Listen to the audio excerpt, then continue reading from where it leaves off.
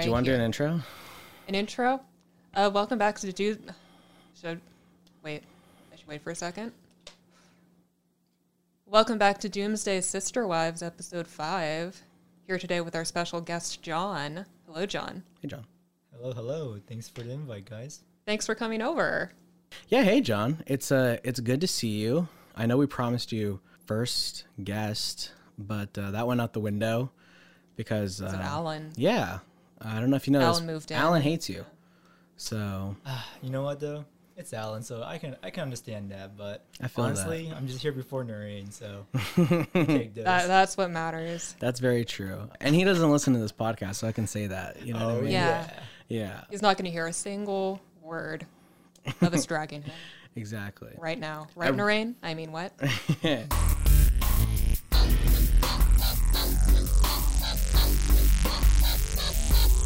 I realized that I hit record before I could even write anything down, so we don't have anything on deck. Well, we're on our own. Yeah. You know what? I'm going to start spicy then. Okay.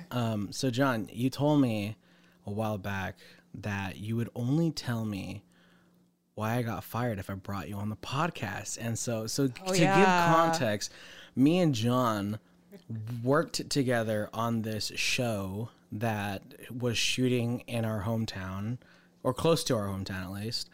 And it was going really well, and then I fucked it up really bad one day, according to other people. I think I'm flawless, so that's not true, actually. I really fucked up. I even said to myself that I should have been fired that day, even before I got fired.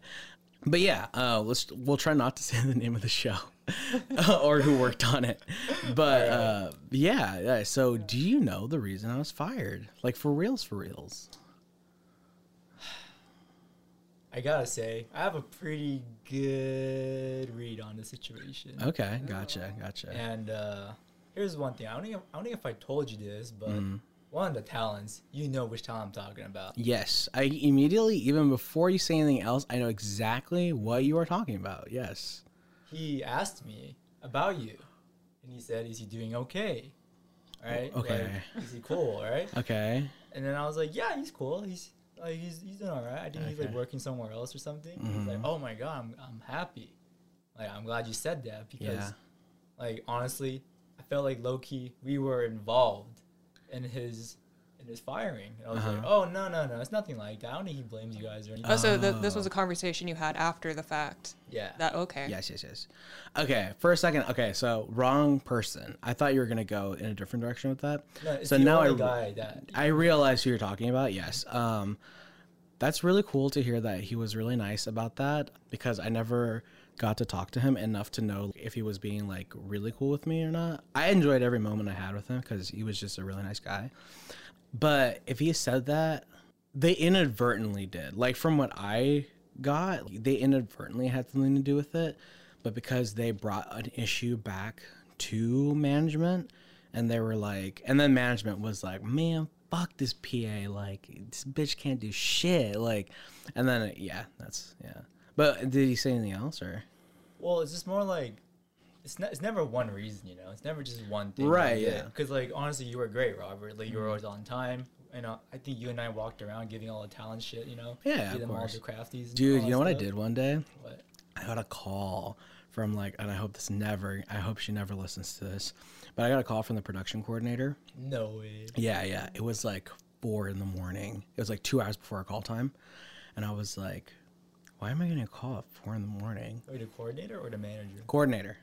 I'm on purpose. I'm saying, I know exactly. Yeah. Oh. So I got a call from the coordinator, and it's 4 a.m. and I'm like, damn, should I answer this phone call right now? Nothing good comes out of 4 a.m. Yeah, call. I know, exactly.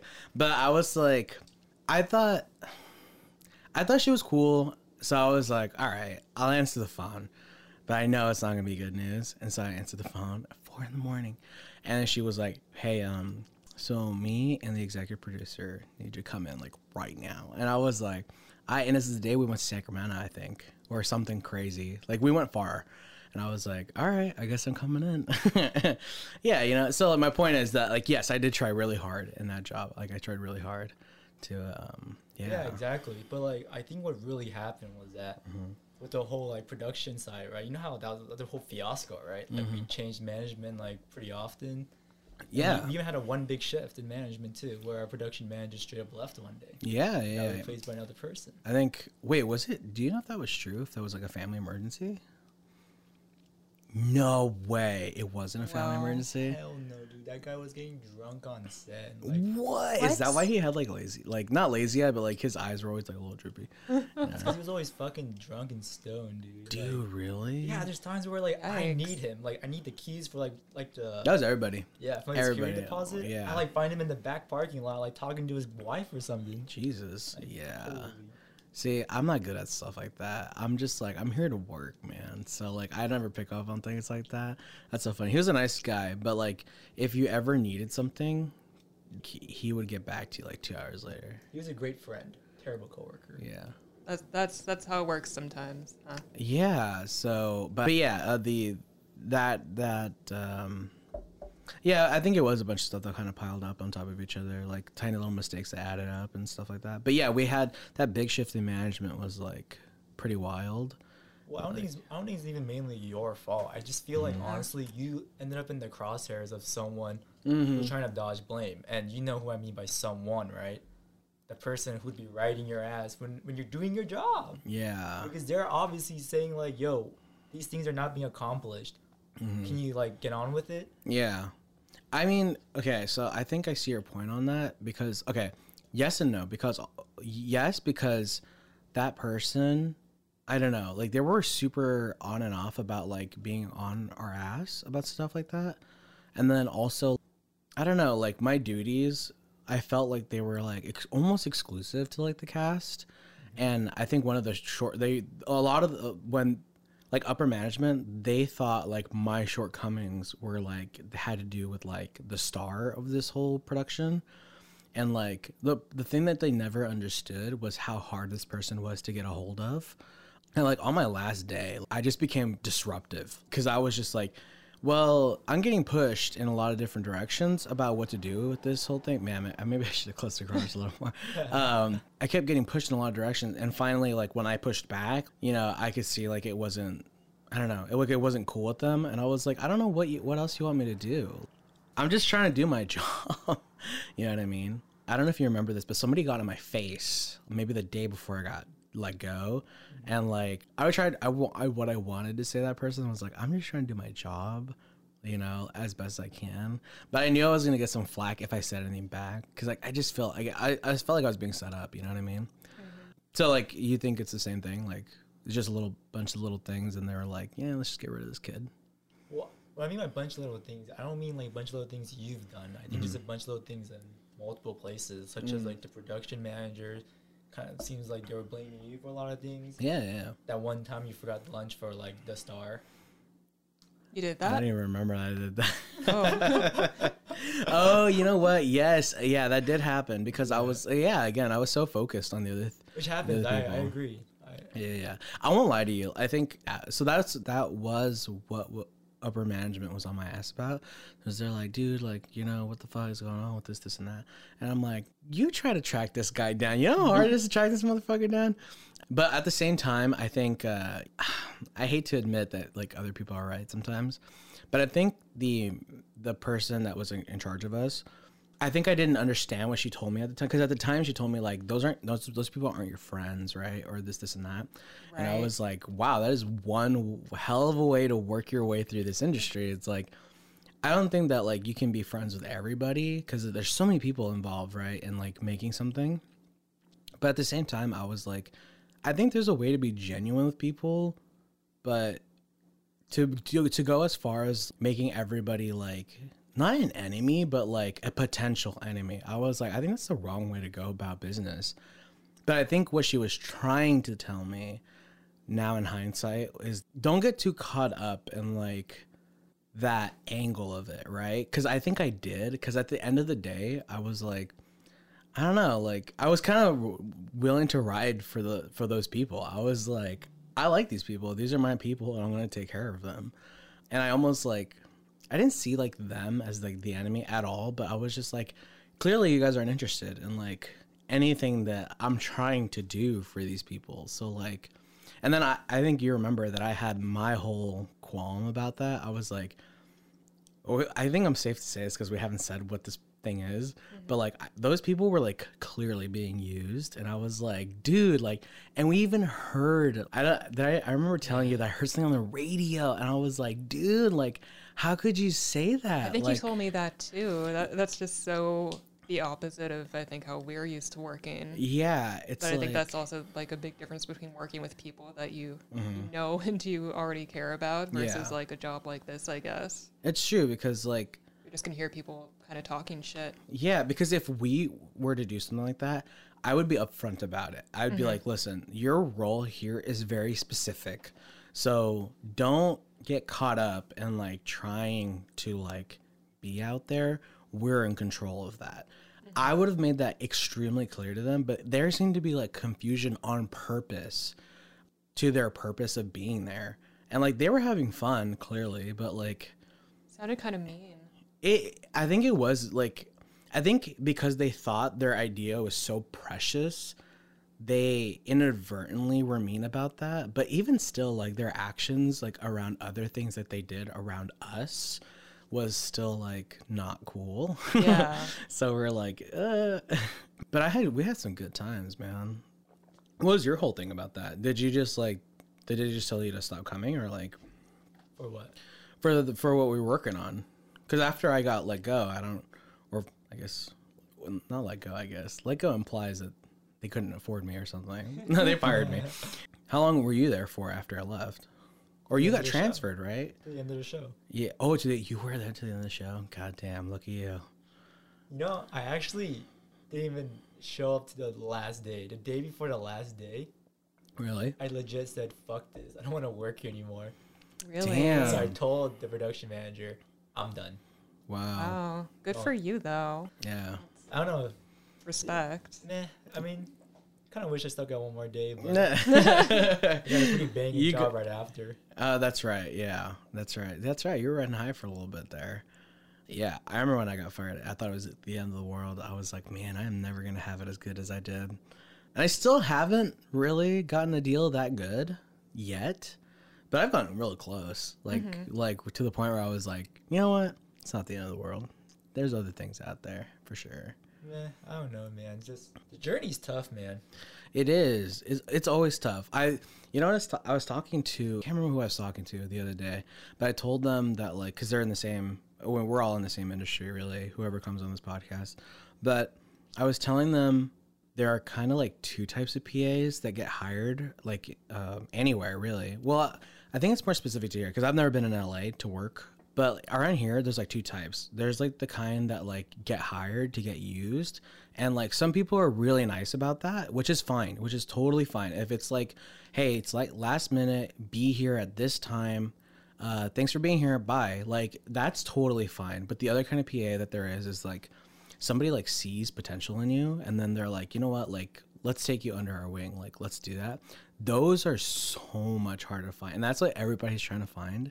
Because it's so easy to just like go somewhere, go from like job to job to job. It's so I mean that's what I do. You know, I just go from job to job and like I'm like whatever, just make money and keep going. But yeah, I don't know. Like, what's your experience with that? I mean, if you just go job to job as a PA, the problem is that you're gonna end up as a PA at every single job, right? Right. Yeah. So, and I don't want to like talk smack about being a PA or anything. No. When we're all at this age, but it's no one's desire to be a PA, you know. Like it's not end goal. Definitely not. Yeah. And there's a reason why there's no PA union either, because nobody stays as a PA. Yeah, and the one that there is actually like a scam. I heard. Like really? Yeah, it's like a. That is really shitty. It's not like a legit scam, but it's like they run it like a legit business, right, or whatever, like a union. But like your dues, if you don't work yourself to death, the dues like will just eat you to death. like they'll just take all your money. Essentially, is what it is. And it's I heard it's in LA. Yeah. That's an anecdote, by the way. I don't know that, but I've heard that there's a union out there that does that to PAs, and it's like the only one too, because it's not worth it to join a union as a PA. Yeah, I don't know. I feel like I got pretty lucky with my stunts last year. Like honestly, like my journey literally goes from like doing De Anza like like those little crappy little short films that I did, right? Yeah, we all did that. Yeah. I went from doing that to landing on Shang-Chi as my first PA set. Yeah, dude, that's right. Which is pretty good. That's pretty good. Right after that, I landed on a pretty big YouTuber, right? Yeah. On that set. And after that, I got employed by him. In 3 moves, I got to like where a lot of people like will wish to be in a couple of years, maybe, right? But yeah, I'm so tired, dude. It's fucking tiring. And yeah, it's super tiring. It's not like a linear process. You can be going up, and then you have to demote for a little bit, and then go back up. And yeah, I actually just got off a gig that was like 2.5 weeks long, just about, and it was cool because like this person keeps calling me back, so I know that they trust me. I know that there's kind of always a job there for me if I need to go there. The only thing that got me was that like it's like film adjacent, so it is film technically, but it's just not in this type of stuff that I want to do, because I want to work in television and narrative television, right? That's like me and you. Yeah. But at this job, I'm like, fuck, I like being there because like people trust me enough to have me around. They like me from what I've heard. But it's one of those things where I'm like, dude, like, I know I'm going to be a PA if I just stay here. You know what I mean? Like, and I'm like, oh man, like I like all those people. But the thing is like, after I got off the gig, which was like not even that long ago, it was on Wednesday, I got off this gig. I was just like super burnt. I was like, dude, I need like a week off. You know what I mean? To just sleep. Like, and it wasn't even that demanding of a job. It's just like, it weighs on your soul. You know what I mean? Yeah. It just makes me wonder, like, man, like, if I'm getting tired out this early, right? Yeah. Do I have what it takes to keep on going in the future? Yeah. I think, it's funny you say that, because, like, I think the key to that is, like, I'm not even saying I have the answer, right? All I'm saying is that, like, for like, me, the thing that keeps me going is literally, like, my work with Ariel and my work with Daniel, because both of them, there's, like, different goals with both projects. Like, we have an end goal for ourselves, right? Like, way down the line. Yeah. And with Daniel, it's a more immediate goal. So I'm always like, I think those are the things that keep me going. I just had a conversation with Daniel this morning about that, where I was like, we were both saying literally the same thing. Where we were like, fuck, dude, we're so tired. Like, and it's not even because, like, it's hard work. It's just that, like, it's bearing on us just a little bit. And I was have like, to keep at it. Yeah. Stop. Yeah. I think like you and I, we still have like our sort of immediate goals too, even just by doing this. Yeah, exactly. Like so that we keep working on something, and then our sketches, and we're just kind of trying to work up to a point where we can, where we are in a place where we can accomplish the end goal. Yeah. That we have in mind. Exactly. But it's just like we can't really rest until we get to that point. Yeah. And the thing is, like, I don't mind not resting when it comes to our things or Daniel's or anyone else's, because so once in a while I'll produce something for somebody else. But I think those are the things that keep me going. And, like, I think that's what I told Daniel, is that I'm super privileged because I have a luxury that not everybody has, which is that, like, I happen to have a support system that I can heavily lean on if I don't want to work. Yeah. Like, like, I can always go back to being a PA and trying to find opportunities and connections. Like, and I made connections, like, you know what I mean? They're just like connections of like the highest caliber that I can't touch, though. You know what I mean? It's like stuff that, like, I have to have a silver bullet for it. If I can even try and touch it, or even attempt to touch it, is what I meant to say. And I'm usually, maybe half the time, I'm the executive producer for like everything that like we do. Yeah. And like, I mean, I don't have pockets, man, but like shit costs money. You know what I mean? So it's like, I almost just work to like pay off the debt and finance projects. Like, that's literally where my money goes. And then everything in between, like, eating out or doing other things like that. But yeah, I don't know. Like, do you like, so I didn't even mean to cut you off, but like you were saying something about like if you're feeling already burnt out, like at this point, like, I don't know, what were you thinking? Like, what was your course of action, or what are you thinking of?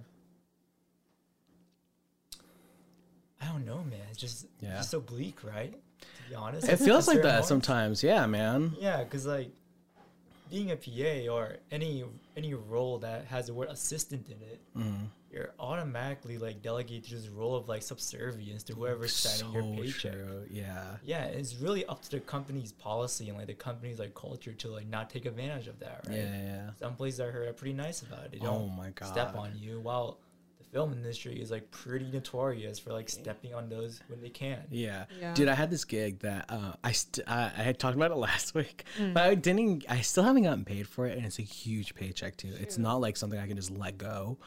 But literally for that gig, and it was at the time that I was doing it, it was so fun. It was like stuff that I didn't think I was like, you know, like I went on a boat. Like, I don't go on boats, man. Like, it wasn't even a fancy ass boat, but it was like a boat. You know what I mean? And I got to go out into the Pacific. Like, it was really fun. But dude, it's so funny. Like, I never felt like a PA, because like literally the producer who was on it, we were working with a drone, right? And so I don't know if you guys know this about drones, but they need a flat surface to like land. And when you're out in the ocean, the boat is going like, it's rocking back and forth, right? So there's no flat surface for it to land. So he had to literally catch it out of midair. And so literally my job, on top of like, I was even doing more than PA duties, like, to be honest with you. And I'm not going to complain and say that I should have gotten paid more or whatever. It is what it is. But like, I was doing way more than a PA should. Like, I was changing lenses. I was like, you know, running camera gear for them. And dude, I had to hold, so the producer would get up on the boat, like on this platform, and he would stand, and I had to hold him by his pants while he like leaned on my head, like for balance. Ooh, and at the time, like, you know, I thought I was getting paid for it. So I was like, you know, it is what it is. But now I look back on that, I'm like, damn, you motherfucker. Like, you know what I mean? Oh, like, yeah. I did that shit for free, basically, to this point in time. Like, yeah, I was like, fuck, I'm literally underneath this person right now, holding them up. That's, yeah. So I get what you're saying. It's very symbolic. Yeah. Oh, yeah. I think what doesn't help is that, like, if, like, you can please cut me off if I'm wrong. Like, I do remember though, like, I think, you were there for a while, and I think what didn't help is that, like, the environment itself wasn't like very, I'm not going to say it was like the worst, but it wasn't conducive to like those conversations with people that made you feel human. At least not when I was there. Like, I remember like when I was there, I was like, man, I'm really like unit 005 here. You know what I mean? Like, you know what I mean? Like, oh yeah, there was definitely kind of like a, man, my voice is really hoarse. Do you have any water? Oh, yeah, I can go get you water here. Hold on.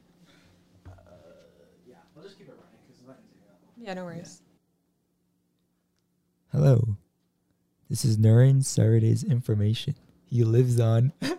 His social security number is 123 45 68. He's 2 numbers short. That's just how it is for him for some reason.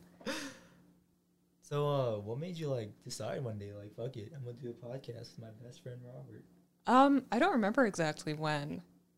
I guess, well, it was last year, and I think, you know, it was probably triggered by not being able to finish that pilot we were working on because the pandemic started. And then I was just like, let's write some sketches. And then we were like, well, he asked about our origin story for this project. I was just saying it was because like our pilot fell through. The funniest part about that is that like 3 other podcasts spawned out of that literally desperation to like do something. It was this one, and then I'm not crazy, right? Like Narain started one with somebody. Well, Narain tried with Ethan and Ariel. Yes. Okay. So yeah, they tried one. Then I don't know if you were really part of that one, but I tried to start one with like the film gossip guys. All the film gossip people. Yeah, you played an episode for me once. I remember. Yeah, it was really fun.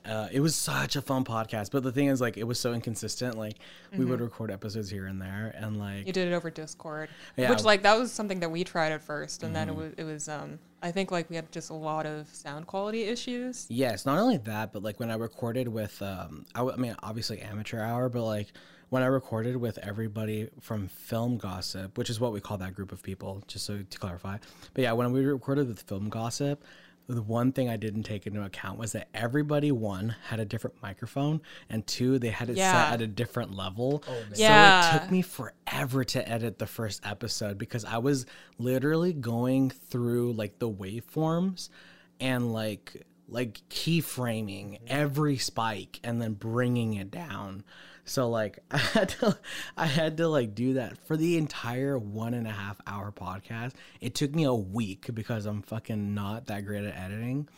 And then I was like, cool, let's do another episode. We recorded like 4 more episodes after that. So there's a total of 5 unreleased episodes that we did.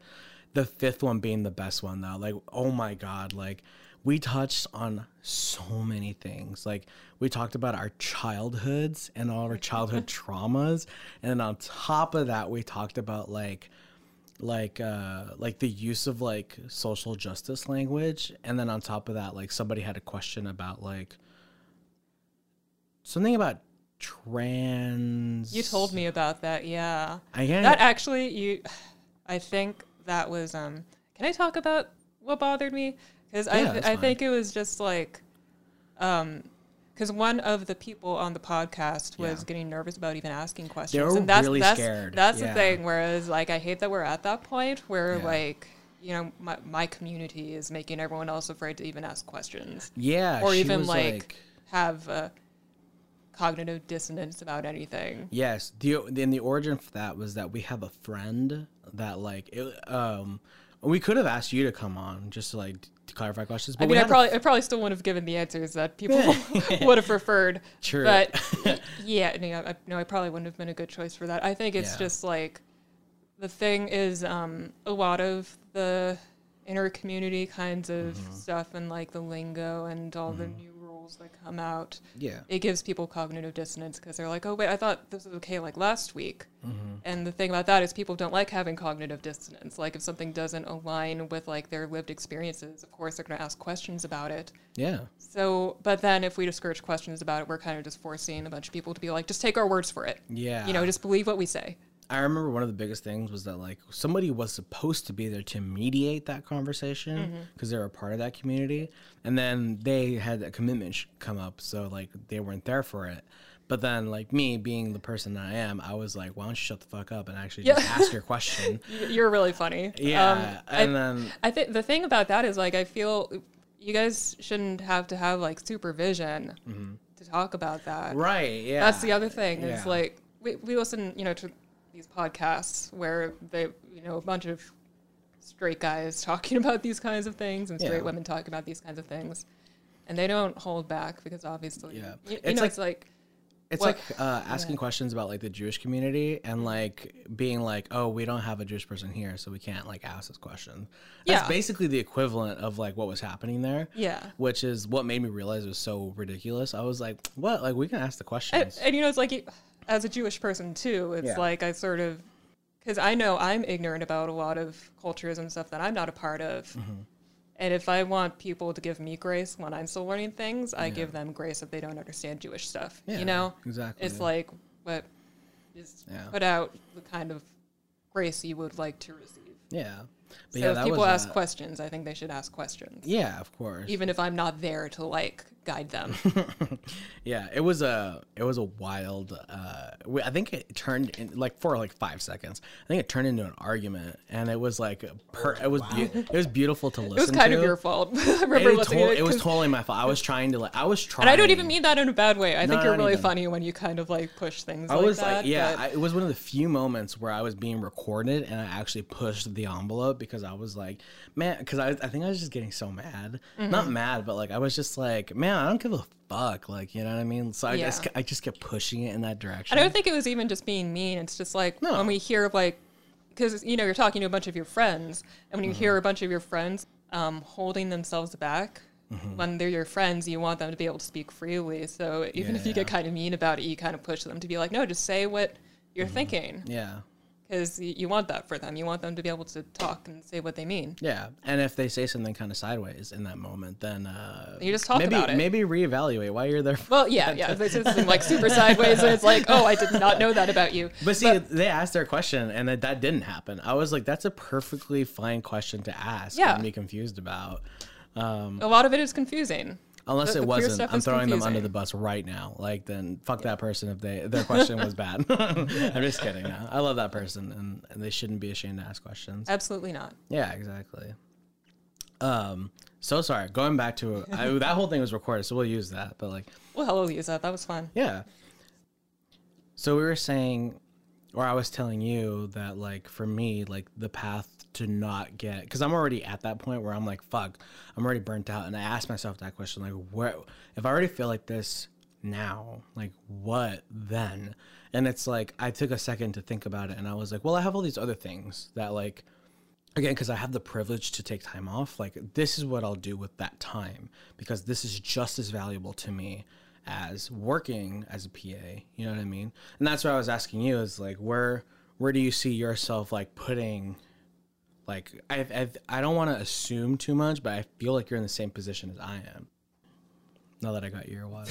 What's the question? Oh shit. Like what? Sorry. What do you have like any like passion projects or something you want to put time aside for? Yeah, because you're feeling that burnt out feeling, you know what yeah, I mean? like where do you want to redirect your energy? Well, it seems like Narain actually wants to do something. He hit me up this morning saying that Narain Sarada? Yeah. Yeah. Oh yeah. Yeah, that guy. He hit me up saying that he's been talking to me about doing some sort of like passion project. Oh, nice. Oh, that's right. He did tell me. He called me right before you got here, or right before I went to pick her Can I up. clarify real quick? I do know who Narain is. We mentioned him in like every episode. No. Let's cut that out and make sure that he feels like you don't know who he is. Okay. I'm just kidding. I love you, Narain. But I think you guys already know what the subject is going to be about. It's about that story that we've been being to death. Oh yeah. The whole wreck story. Yeah. Wait, that's like series status, right? Tomorrow. Like you guys have that first short film out, and then you made a sequel, or? Well, okay. So this is the story of Wreck. Mm-hmm. I'm stealing your time. I'm doing it. Do it. Because I was gonna let Narain tell it, but all right. Tell the synopsis. To be fair to Narain, okay? No, I'll tell you how the idea of Wreck was born. Gotcha. So one day, I was taking a nap on the Anza benches, like I always do every day, because I went to school from 9 a.m. to 7 p.m. every day. In the film department? Yeah. Those were cozy, yeah. Yeah. Oh, the like benches, underground right? You could find hallways. people sleeping on those all day. Yeah. Yeah. Yeah, I was napping there, and then Narain just rudely awakens me. I'm like, "What's up, Narain?" He's like, "You want a part in my short?" I was like, "Yeah, sure." Oh my god, that's so indicative of that department. You literally would walk around and just ask people, "Hey, are you free like for 5 minutes? Can you be in this thing?" Exactly. So I showed up. It was a script written by Noah. You guys remember? Marsha. Yeah. Yeah. And I love that guy. Well, we filmed for one day, and after that, we never filmed again. Oh, okay. Yeah. But then Narain picked that script up and made it his own. Right. He rewrote it. Yeah, he rewrote it. It was a little art housey, the first rendition. It was, definitely Noah's It's vision. kind of Dude, you know who was really art housey? The Peasy. guy. Yeah, dude. He was one of the characters. Oh, I think I remember. He was like the maniacal director, right? He was like. No, that's his own short. Oh, that was his own short. Okay, Yeah. I remember him. Yeah, okay. And he like walked around the That guy was so eccentric. track field naked. Oh, I didn't remember that. Carrying the cross. Yeah, I remember that, carrying the cross around Deanza. That was funny. He also made that movie. He was. Weren't you in it? He made a movie. Correct me if I'm wrong. He made a movie about like smoking being good for you. No, I was not in that one. No, But okay. I do think I know what you're talking about. Yeah, it was such a good short film. A lot of I mean, all those projects were just indicative of all the talent that came out of there. I have such a soft spot, like looking back on those kinds of things. Yeah, the they're Deanza fun. era, that was a good time. Even when Narain shows me like your guys' old films, like I'm like, oh my god, there's so much potential there. You can just tell these people that you guys are like, just like meant to make something silly like this. This is amazing. Dude, Yeah, even not like our gonna old lie. class projects, like I was cleaning out my Google Drive last week, and I found some of the ones we did for Amy's class. Oh, The really, Oh my the really short ones that we had to do like on the spot in class. Yeah. And even then, it's like you can really see like our kinds of Humor. yeah, our exactly. Humor, our, yeah. Little comes flows. right out of there. Definitely. It's always been the same. We have not changed much, I guess. But just like our ability to actually make things has been better. Yeah. That you can see it. But yeah, you were saying that you guys shot for like a minute or two and then it stopped. Yeah, we stopped. And after that, Narain did his own rendition, where I was another character again in that role. Yeah. And then by the third rendition, this is when I actually got to be part of the behind the camera now. I actually wrote the script with him. Everything good? Yeah. Sorry. Yeah. And honestly, I think that was the best version, honestly. Yeah. Because we were actually able to like take our time almost. It was still a rush job. No shot list, no nothing. You know, just really run and gun type of situation. No location scouting, no audio check, nothing. Just show up and shoot. Damn. But I think Narain wants to do that premise again, but this time with an actual budget. I see. Like, well, I mean, you saw like the thing he made for the 48-hour film project, right? I mean, I still need to see it. Okay. Oh yeah, I gotta ask him for us. But I really want to see. He's, his writing has gotten so good. That's like, yes. Not only has it gotten good, but like that through that festival and also other things that like other people have been doing, like him and Daniel, I could like. The caliber of their work just keeps going up. Exactly. And I'm always like, oh my God, these guys are so good. I love their stuff. Especially, Narain. I was so proud of Narain because his writing has gotten better. Yeah. Clearly, like through watching that movie. Because it's like I don't know, all these guys that we know, they just do not quit. Like they're always finding a way to improve their stuff, and it shows. Oh my, and that's so indicative too because like Daniel, I don't know if you saw that he came out with like this project called P. But like he's been trying to get it into festivals and stuff, and finally something paid off. Like he's like a finalist for like some festival happening on the it's a selection in like a couple festivals. And he made that with like Josh, another writer friend of ours. He made it with him, and it was like shot within a day. Yeah, I think they only had one pickup shot, but that was it. Like they shot it in a day, and obviously it took forever to edit like that well. But it was just really impressive. It's like, holy shit! Like these guys are so fucking good at telling a good story. You know what I mean? Yeah, it keeps you engaged. But that's like you guys are you and Narain want to get together and like take that to the next level, like come back to it and revitalize the Rec series, or. I guess so, but this time it's more of a spin-off where I actually wrote a spin-off during the pandemic. Oh, really? Yeah, because obviously we can't meet up in a school anymore to shoot anymore. So I wrote a pandemic edition. And honestly, I don't know why Narain likes the script so much, but he thinks he's the best, so he wants to finance that one. I mean, I think he likes it so much because he knows that there's something in there. It's like I'm trying to equate it to anything we've done, like. I feel like my sketches have been really like catering mostly to us and our sense of humor. Yeah, I mean, I kind of feel like maybe maybe they suck shit, right? But I feel like but they're funny. They're funny to us. Yeah, but it's like when we all send each other stuff and we really like it, and when we do it anyway and we have a good experience making it, that's like the reason why I like doing it. Oh my God, that was so much fun making the last couple sketches. People might not get it, but we do. Yeah. So that's most of what matters to me. Oh my God. I think what's motivating me the most to like get that finished is the shot is like I was so proud of myself when I did it when we were on set, but there's this shot of her like it's supposed to be like this really campy setup of like a show that's like almost it's almost like you're looking at a show that's being shot in her house. It's so weird. Yeah. And like maybe midway through it, there's a tonal shift in the entire thing, like because Narain plays a fairy in it, like a literal fairy, a literal fairy. Yes, by the way, for anyone who thinks I'm like anyway, so literally there's a tonal shift when because she tries to jump in and then Narain's character is like, what are you fucking doing? We have a musical number. Yeah. And then like the camera angle shifts to this like handheld shot that looks crazy as fuck.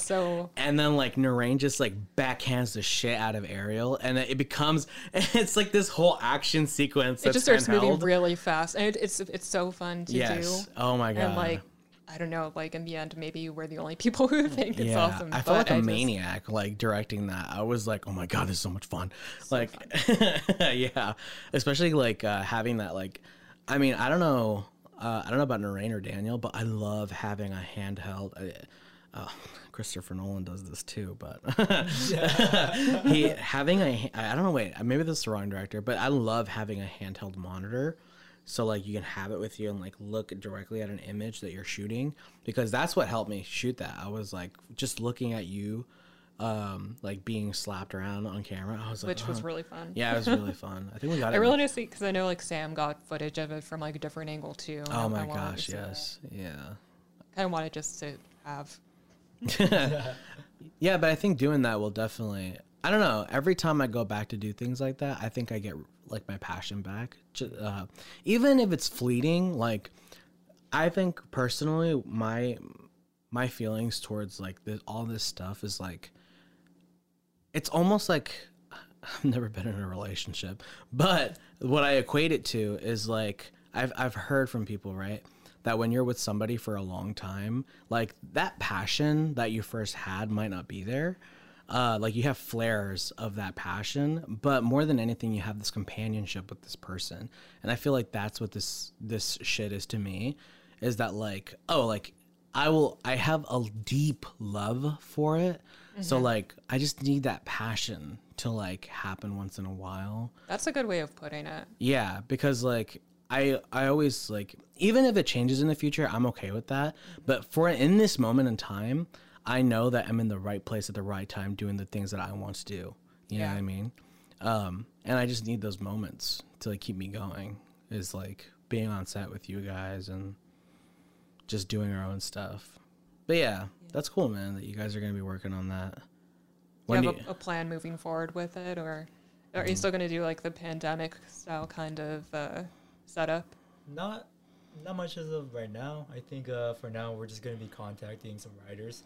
Nice. Yeah, I think he wants to fully outsource every single aspect. That's fun. Production. Oh my god, that's so much fun. Like that's why I love producing, because you get just like, especially at this stage, because like I'm not at the level where I can like pay people, but I am at the level where like I know people to do certain jobs, and I love having a big set. I love having it compartmentalized, being like, oh, go ask this person this question. That's their department or whatever. Having things come back to me, and like managing every. Yes, it's so much fun because, and then on top of that, having a writing staff is amazing. Like especially one that clicks well, because like we went through that phase where we were trying to find writers for this project that we were working on. Yeah. And it was like, I think we went through like a total of 4 staffs before we... And then we, like, it was steady for like a while after that. Yeah, yeah. But that, just like a lot of stuff. And even when it was steady, like it wasn't like, didn't last that long. Like we just like... Yeah. But also, like, that was a big learning experience for me, just because I did not really know what I was doing.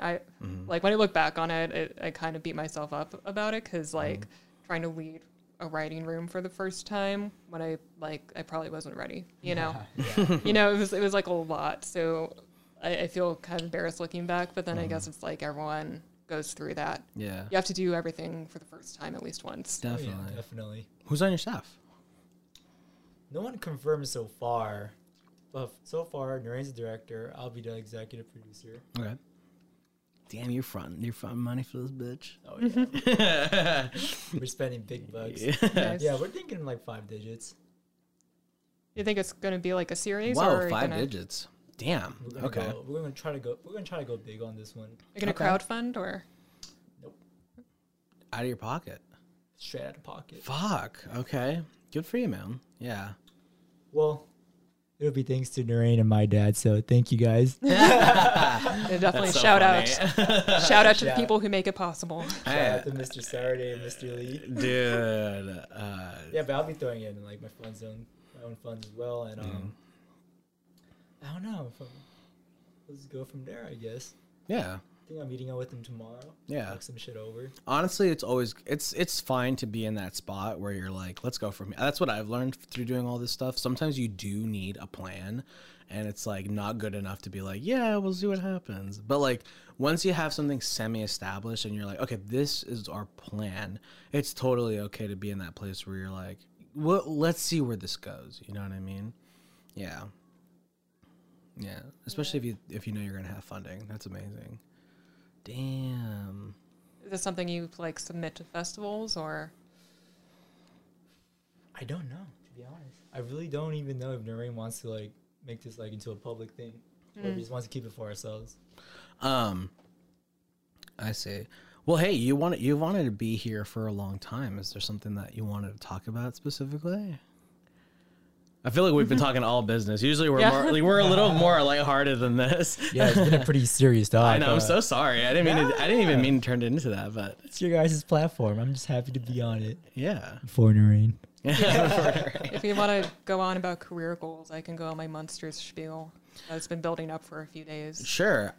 Yeah. Go ahead. Go for it. Okay, strap in. Okay. So, you guys, are you aware that Rob Zombie made a Munsters movie that came out this week? So it's like a reboot of the original Munsters series.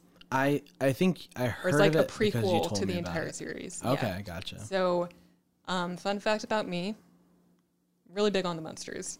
Really big on like old television and stuff. Mm-hmm. So when I heard that Rob Zombie was making it, this is like literally this past Tuesday, and that was like the day where I spent the whole time like figuring out how to edit the last podcast we did. And when I finished, I was like, I'm gonna order some Chinese food and I'm gonna watch the Munsters movie that just came out. That's right. Yeah. And I'm ready to have a bad time. Because like the trailer came out and it was so ugly, right? Like it looked so cheap.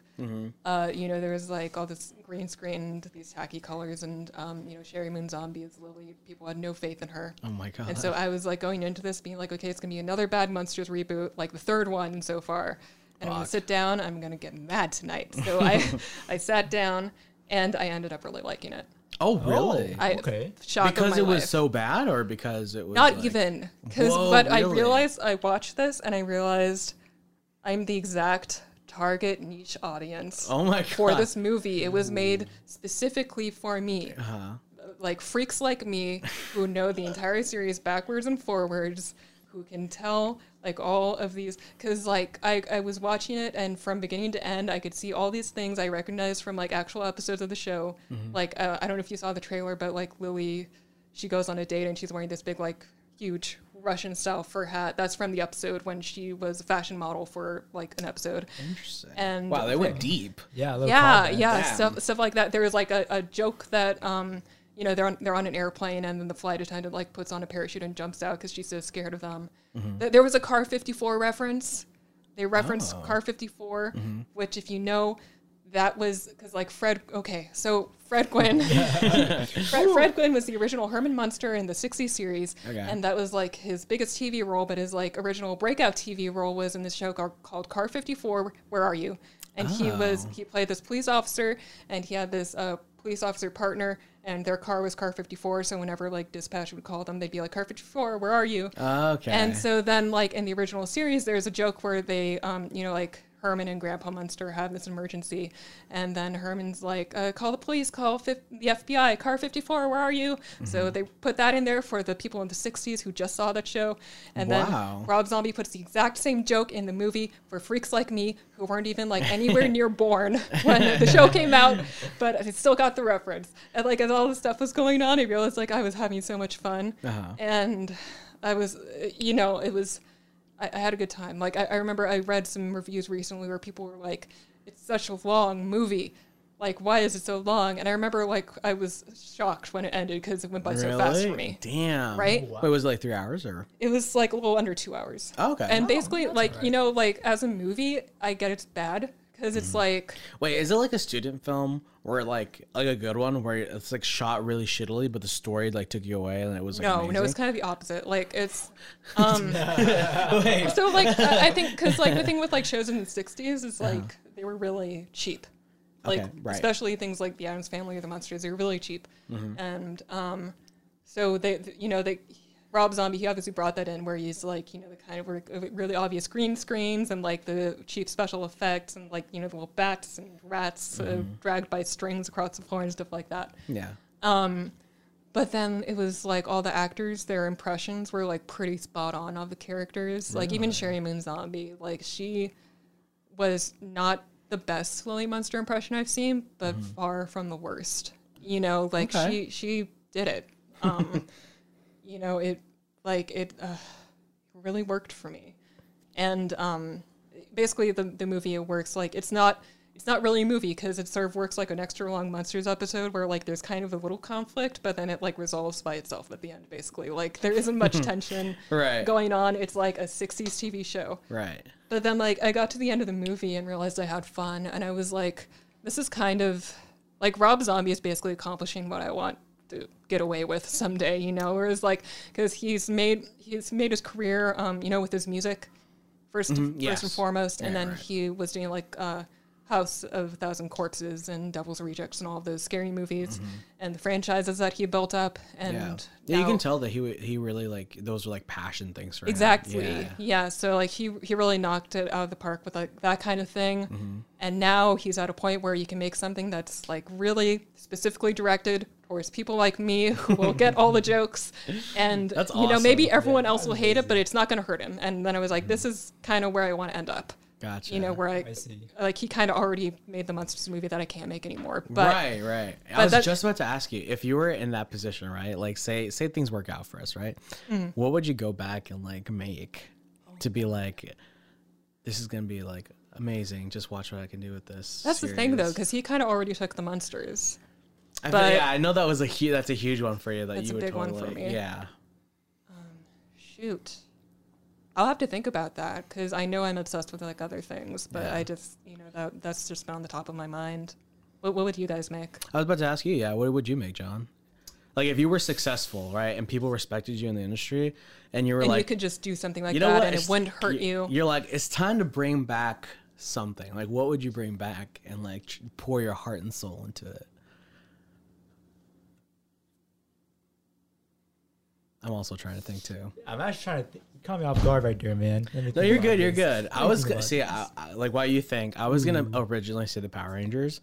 Oh, that's a good one. Yeah. Like do like a rated R like type like action packed like kicking ass, killing people, like doming them. You know, you know what I mean? Like that kind of Power Rangers. But I'm trying to think more and more like what really I would bring back. I don't know. Well, so following the cartoon trend, I definitely make more like a black and white noir version of Scooby-Doo. Ooh. Holy shit. That's something that people keep trying to bring back like over and over. Oh my God, I know. But I feel like a black and white noir version sounds so cool though. Yeah. Would you do it like animated or like live action? Make it live action and animated. Like, as in, like, you're going to have Scooby-Doo be, like, animated, but everything else live action, like the one with Freddie Prinze Jr. in it? Yeah. Yeah, I feel like, I'm not going to lie to you. I went back and watched, like, one of those a while back. Scooby-Doo doesn't look that bad, man. Like the original cartoon show? No. Like, the one that came out in, like, 2006. Oh no! That one looks weird. That one's like some like. Wait, no, they're a little weird. I actually think they look okay, and like, but what I was gonna say is that if you go remake it like in like 10, 20 years time, I feel like the CGI is so good, like that you could actually make like a really passable, like respectable Scooby-Doo. But dude, I love the black and white, like the noir type thing you're talking about. That'd be so dope. Would it be would it take place in the 60s or? Would it be a modern day modernized? One? I think, modernized. Okay. Yeah, I just want to make it wacky as possible, like a bunch of clashing tones. Gotcha. But still Scooby-Doo. Still Scooby-Doo. Yeah. There'll be like a gratuitous amount of gore and shit. Yeah. That's awesome, dude. I love that. You wasn't done racist, Raggy. That would be interesting. Damn, you have me really thinking. Like, I really want to see I want to keep Power Rangers, but I know I'm not that serious about it. Yeah. I love it, but like, I don't know. I'm more of a Powerpuff Girls type of guy. Yeah. Oh, they did try to remake that one recently. Yeah, they did? Yeah. There was that script that leaked, and it was like god awful. Oh, jeez. Where like, I guess. How does our shit not get read, but shit like that gets read? You know what I mean? Right. Yeah, it was. God, it was basically like from what I read, like the piece of the script that leaked. It was like a bunch of kind of older guys trying to write like 21-year-old women. And oh my god! That reminds me. Yesterday, so I told you earlier. I was with our friend Christina and Andre, and like I didn't tell you this part, but on the way back, because we were like talking about like the old shit, like Facebook. You know what I mean? Like actually, that was the only thing we were talking about. I was like, who has a Facebook nowadays? Like because of the nature of like our situation in film right now, like I'm talking about like us, not even white in general, like we know people who are at the university and stuff like that, and because of our connection to the university, we happen to know people who are actually up and coming from the university who are brand new. So we're exposed to like people who are still like 19, 20, right? It's like crazy because like sometimes I think about it, like, I mean, I had this moment years ago, but I had it yet again, like a couple of like weeks ago, where I was inviting people to a party and I'm like, oh my God, you're not even 21. Like, what the fuck? Yeah, and okay, context. It's not. Hold the fuck up. I was about to say. I was just about to say. It's not me being creepy or anything. It's just like we were throwing like a party because we had just people we end up working with because those are we had just finished filming something big with everybody and also it's a rap party. Yeah. I think it was like a house party and just going to like SJ. No, well, the local college. I was gonna say it doubled as like Yolanda's going away party and so of course everybody loves Yolanda. Everybody knows Yolanda. Yeah. So like all those people got invited, but I remembered I was like, holy shit, some of these people here are like way younger than us. Yo, funny story. When I was showing up to Yolanda's going away party, right? As I was walking to the gate, I could hear Noreen go like, "Shh, be quiet, shut." Oh, that's so and funny, I immediately knew, they're throwing a surprise for Yolanda. Huh? Yeah. So I was about to walk and make a huge like ruckus, like, "Hi guys, me Yolanda." Do your best Yolanda It was impression. not the vibe. When I got there, everyone instantly glared at me. That's so funny. Oh my God, I'm not gonna talk about that party much anymore. But like one thing I will say is that what's funny is that like it still impacted her the way I wanted it to. But what's so funny is that like she ruined her own surprise so early on. Really? Yeah, because she's so nosy that like if she gets a hint that you are doing something, she like immediately wants to know all the details about what's going on. And it was just like I kept giving her little crumbs. Yeah. And then eventually I just had to, she made me feel so guilty about withholding information that like I just told her most of it, but not all of it. It's hard to keep things from people like her. Oh yeah, sure. We'll take a quick pause or not. Okay. Just make sure it's recording. Yeah, it's recording. We're live. I'm still thinking, man. It's so hard. I'm trying to think of the things that I know. Oh God, there's no context for me even starting this back up. Hold on. We're still talking about like what we would bring back. Yes. Like what do we love so much? Yeah, we just took a little break. But oh my God, I'm trying to think of something that I know a lot about that I can just start spewing knowledge about.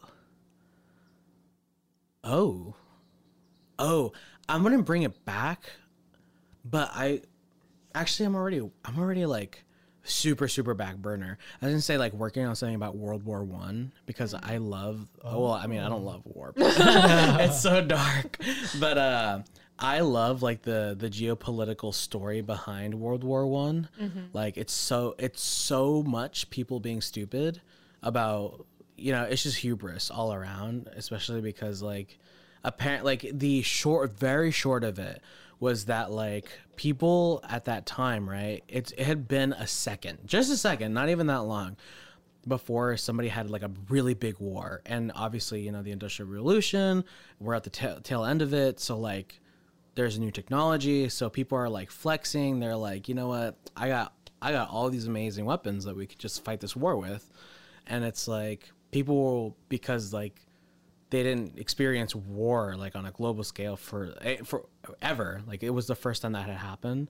People were like so blasé about like, let's just start a war. Like, what's the big deal? And it's like, well, it's a big deal. You know what I mean? Like so many people died. But there's so many interesting stories that came out of that like era. And regardless of like, not regardless, but like, yes, including Franz Ferdinand, but like other shit. Like, I think like the really back burner idea that I'm working on is like the journal of this Mexican American soldier who fought for the United States. Yeah. And like his whole unit was like a Mexican unit. Or like I don't know where they were from. I want to say LA, but that's like very stereotypical. But either way, his whole unit was like brown guys. I can say that because I'm brown. So, but additional information. But yeah, he has a whole journey detailing his draft. Like not even draft. He didn't get drafted. He signed up for the war. Oh wow! Going overseas, fighting the war in Europe, and then coming back, and then like the racism that he like encountered like during, before, and after. It's like such an amazing story. I haven't even read the entire journal yet. Such an interesting story. Sounds like he got such a big fuck you for like giving. Definitely, that's the vibe. That's like the vibe that you get, is that like it was a big fuck you to him when he came back, and he was like, Jesus Christ, like I fought a war for these people. You know what I mean? But you don't hear many stories like that.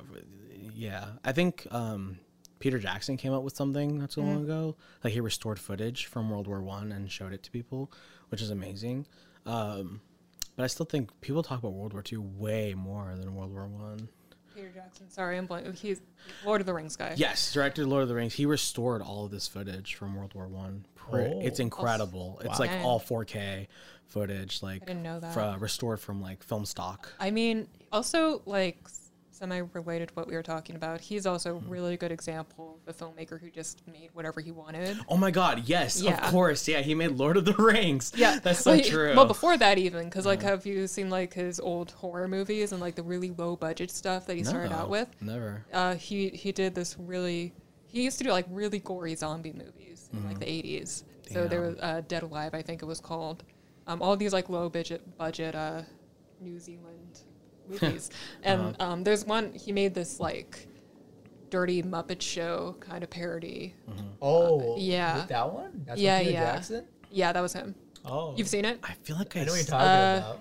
Meet the... It's like, was it all, No Sesame, All Street? Yeah. Oh my God, that's amazing. That's not what it's called, but it was, it's basically like, you know, the Muppet shows, like that variety show format.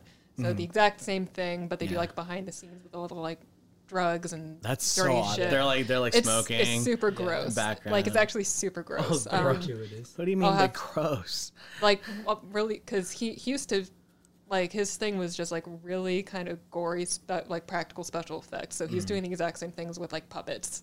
Oh, okay. Like really graphic gore or like STDs and things like that. Yeah. Holy shit. It's a lot. That sounds awesome. But you know, that's just like peak doing whatever the fuck you want. Yeah. Damn, I was just about to say Halo, but I don't think I would touch it. I'd be like, nah, fuck that. Meet the Feebles. That's what it's called. Meet the Feebles. Yes. Yeah. So gross. Damn, I'm having such a hard time. Am I really going to stick with Power Rangers? I mean, I love the Power Rangers. I don't want to, though. I want to say something more, not like a challenge, but like more that like people out there would be like, whoa, I can't believe that's coming out. Like, yeah. Or what do you want to like, even if there's just like a tiny group of people who are just as excited about it as you are, who are just like, oh my god, you know, it wouldn't be a remake, but I have something on the back burner. I almost wrote this for one of our classes at De Anza, but I wasn't allowed to because it was an adaptation. Oh yeah. Only one person was allowed to do it because he was exceptionally talented at that. Right. But I had an adaptation from this game that I thought it has a really interesting plot to it. It's made by Bungie, so like same people who made Halo. Is it Destiny? No, not Destiny. It came out way before. It came out before Halo. Oh. But this is how Bungie got like a jump start to being a bigger studio. It was a game called Marathon, and it's basically about like this. Don't mention it, but like it's not why I'm passionate about it at all. Okay. But it has to do with a security guard who got... Shut up. Okay. Oh, now that's so funny. It's just a happenstance, okay? But it has to do with the security guard who who gets a distress call from this like space station, and like it's like basically like it has to do with AI. Like an AI that like gets taken over, like 3 AIs run the whole ship, and like one of them goes rampant, and then like one of them dies, and then the other one is basically helping the security guard like navigate the entire ship to try and like deter this alien attack. But like there's actual like there's like a grain of politics to it, and like questions about AI and personhood and like the motivations behind like why like. One of the I'll just give it away like because it's not even that anyway, like one of the impressions or one of the goals of this AI that turns rampant, right? Because like apparently in the universe that this is take place in, rampancy, the stage before rampancy is like jealousy, and like it's the AI's jealousy of like a human's autonomy, and so like once they go rampant, they have all these feelings, right? And then they start acting for themselves. So his interest is to like live after the universe ends. And so, like, the way he's manipulating this alien invasion, like, you learn that he is the reason that the alien invasion happened anyway, because this AI in his spare time learned about this ancient civilization, and they thought they discovered the key to living after the universe ends. So he's basically using the entire, all the people, all the alien races, all the security guard, and the other AI to basically live forever. Like that's his whole goal. And it's like psychotic. Like it's so incredible the way like the game is written. And it's so funny because the game itself is like 90s graphics. It looks like Doom. Yeah. It looks like Doom. Yeah. But the story is so engrossed. Like you get so engrossed in the story while you're playing the game. And I love the way the game explains the story. Like the whole story. Like, it wouldn't work for film. You'd have to figure out a way to make it work. But the entire game is told through these computer terminals, because like that's how you communicate with the AI who's trying to help you. You go to a computer and then she talks to you, and then you find other computers throughout the entire colony ship, and it tells you the backstory of like all these people who lived there, like their daily lives, or like the alien invasion. Like it's just incredible. Like this whole universe is incredible. There's like 3 games, and I think I can condense it into two feature film movies. But like that's incredibly niche. Like that's exactly what I'm thinking of. Like just a perfect passion project that's like God. Mainly for yourself. Like there would be literally a group of, I shit you not, like probably about 900,000 people on the planet who would know what that is. Yeah. And be like, oh my God, a movie about marathon is coming out. Like that's crazy as fuck. Like, I think that's a good goal. Yeah, I think that's the one I would choose. I wouldn't bring it back, but I would make some like an adaptation of it. Ooh, we might actually have to wrap this up. Oh, already? Okay. Well, that's a wrap. Yeah. I'm so sorry to end it so abruptly, but John, thank you so much for coming. No problem. And Thanks for the invite. Over the sound of the airplane. Fucking the east. Big deal. We need the door open. Yeah. Dude, thank you so much for coming. Seriously, though. No problem. No problem. Thank you. All right. Bye, everybody. Bye. Bye.